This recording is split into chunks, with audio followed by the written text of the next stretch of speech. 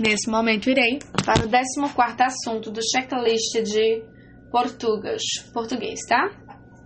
Vamos lá. Semântica dos verbos 2. Vozes verbais e semântica, tá? Então, vamos lá. O material que eu irei ler está assim. O primeiro tópico aqui, né? Português é verbo, vozes verbais. Vamos ver aqui o resumo de vozes verbais. Um fato expresso pelo verbo pode ser representado em 3 formas, ou seja, em 3 vozes.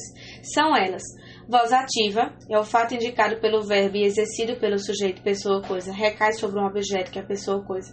Exemplos: caminhões despejam toneladas de lixo. Voz passiva analítica, formada pelo verbo auxiliar ser, conjugado no tempo e na pessoa desejada, seguido do particípio do verbo principal. Misericórdia. Exemplo: as toneladas de lixo foram despejadas pelos caminhões. Voz passiva sintética, formada com o verbo principal transitivo direto na voz ativa, na terceira pessoa do singular ou do plural, acompanhado da partícula apassivadora se. Exemplo: despejam-se toneladas de lixo. Voz reflexiva. Trata-se da voz em que a pessoa do discurso que pratica a ação, a mesma que a percebe. Em outras palavras, essa voz se manifesta em estruturas em que o sujeito e o objeto são a mesma pessoa do discurso. Dessa forma, são indispensáveis os pronomes reflexivos e, menos frequentemente, os recíprocos, formada pelos verbos pronominais, acompanhados de me, te, se, nos, vos, cuja função designada parte do sujeito e volta-se para ele mesmo. Exemplo: eu me feri, tu te feriste, ele se feriu, nós nos ferimos, eles se feriram. Então, eles se feriram. Outro exemplo. Eu, meus irmãos e meus primos damos-nos bastante bem. Os dias e as noites passam-se sem que haja qualquer novidade. Ao fazer a transposição, o sujeito da voz ativa torna-se o agente da passiva e o objeto direto da voz ativa torna-se o sujeito da voz passiva. Exemplo na voz ativa: aspiramos a casa toda. Sujeito da ativa: nós, oculto. Verbo: aspiramos, transitivo direto. Objeto direto: a casa toda. Exemplo na voz passiva: a casa toda foi aspirada por nós. Sujeito: a casa toda. Verbo auxiliar: foi. Verbo principal: aspirada. Agente da passiva: por nós. Observe que o verbo auxiliar foi está no tempo verbal que o verbo aspiramos estava na oração cuja voz é ativa. O verbo aspiramos na oração cuja voz é passiva está no particípio. Assim, a oração transposta para a voz passiva é formada da seguinte forma: sujeito mais verbo auxiliar ser, conjugado no mesmo tempo verbal que o verbo principal da oração na voz ativa, mais verbo principal da ação conjugado no particípio, mais agente da passiva. É importante lembrar que somente o objeto direto da voz ativa tem a capacidade de tornar-se sujeito paciente da voz passiva, tá? Então, dando continuidade ao 14º assunto, irei agora para verbos, semânticas dos tempos simples e compostos, tá? O resuminho. Os verbos são palavras que exprimem ações, introduzem estados ou representam fenômenos da natureza. São variáveis em pessoa, número, tempo, modo e voz. Exemplo: João caminha lentamente. Ação: Maria permanece doente. Estado: choveu pela manhã. Fenômeno da natureza. Então, semântica dos tempos simples e compostos. Modo: caracteriza as diferentes maneiras como podemos utilizar o verbo, dependendo da significação que pretendemos dar a ele. Indicativo: expressa certeza de um fato. Exemplo: eu irei ao jogo. Subjuntivo: expressa dúvida, possibilidade, hipótese, condição. Exemplo: querem que eu vá ao jogo. Se eu fosse ao jogo, sairia mais cedo. Se eu for ao jogo, avisarei. Imperativo: expressa ordem, sugestão, súplica, pedido. Exemplo: empreste-me a borracha, por favor. Arrume essa bagunça.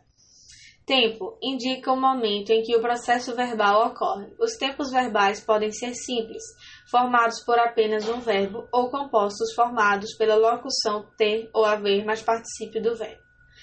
Simples. Vamos lá. Os tempos verbais podem ser simples. Tempo simples. Modo indicativo: presente: indica uma ação no momento da fala. Exemplo: eu acordo, tu aprendes, ele dorme. Pretérito imperfeito indica uma ação ocorrida anteriormente ao momento da fala, de continuidade habitual. Exemplo, eu acordava, tu aprendias, ele dormia. Pretérito perfeito indica uma ação já realizada ou concluída. Exemplo, eu acordei, tu aprendeste, ele dormiu. Pretérito perfeito. Aí, pretérito mais que perfeito indica uma ação passada, concluída antes de outro fato.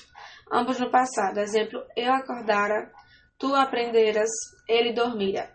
Aí, futuro do presente indica uma ação futura que ainda irá acontecer. Exemplo, eu acordarei, tu aprenderás, ele dormirá. Futuro do pretérito indica uma ação futura em relação ao passado, ação que teria acontecido em relação a um fato já ocorrido no passado. Exemplo, eu acordaria, tu aprenderias, ele dormiria. Tá? Aí, ó, modo subjuntivo. Presente, pretérito imperfeito, futuro. Presente, expressa uma hipótese, desejo, exposição, dúvida que pode ocorrer no momento atual. Exemplo, é conveniente que estudes para o exame. Pretérito imperfeito. Expressa um fato passado, mas posterior a outro já ocorrido. Também usado para expressar condição e desejo. Exemplo, eu esperava que ele pegasse o carro. Futuro. Enuncia um fato que pode ocorrer no momento futuro em relação ao atual. Também pode expressar possibilidade. Exemplo, quando ele vier à padaria, pegará as tortas. Aí, tempo compostos, tá? Modo indicativo. Pretérito perfeito. O auxiliar é flexionado no presente do indicativo. Exemplo, eu tenho dito. Pretérito mais que perfeito. O auxiliar é flexionado no pretérito imperfeito do indicativo. Exemplo, eu tinha dito. Futuro do presente. O auxiliar é flexionado no futuro do presente do indicativo. Exemplo, eu terei dito. Futuro do pretérito. O auxiliar é flexionado no futuro do pretérito. Exemplo, eu teria dito. Modo subjuntivo. Pretérito perfeito, pretérito mais que perfeito, futuro. Pretérito perfeito no modo subjuntivo. O auxiliar é flexionado no presente do subjuntivo. Exemplo, que eu tenha dito. Que, tá entre parênteses, tá? Pretérito mais que perfeito. O auxiliar é flexionado no pretérito imperfeito do subjuntivo. Exemplo, o se tá entre parênteses. Se eu tivesse dito. Futuro. O auxiliar é flexionado no futuro do subjuntivo. Exemplo, o quando está entre parênteses. Quando eu tiver dito. Beleza. É isso aí, bebê. Nesse momento, irei dar ainda continuidade ao 14º assunto dos checklists de português, tá? Então, vamos agora para o tópico verbos, formas nominais. Vamos ver aqui o resuminho, tá? O resumo. Então, formas nominais. Infinitivo impessoal, processo verbal não possui um sujeito específico, ou seja, fala-se da ação por ela mesma. Exemplo, resolver problemas faz parte da vida adulta. Infinitivo pessoal. Existe um sujeito envolvido na ação, o que o torna pessoal. Exemplo, trouxe alguns exercícios para eles resolverem. Gerúndio. Indica uma noção de continuidade ao processo verbal. Muitas vezes vem acompanhado por um verbo auxiliar. Exemplo, estou dirigindo. Viajando, expandimos nossa visão de mundo. É algo que está em continuidade, está acontecendo. Participe. Indica uma noção de finalização, conclusão da ação verbal. O participe aparece nas locuções verbais de voz passiva analítica. Que entre parênteses está aqui. Ser mais participe. E de tempo composto, que está entre parênteses ter / haver mais participe. Certo? Exemplo. Terminada a festa, os convidados já haviam partido. A festa teria acabado por volta das 5 da manhã. A reforma educacional está aqui manjando. Mas é amanhã, tá?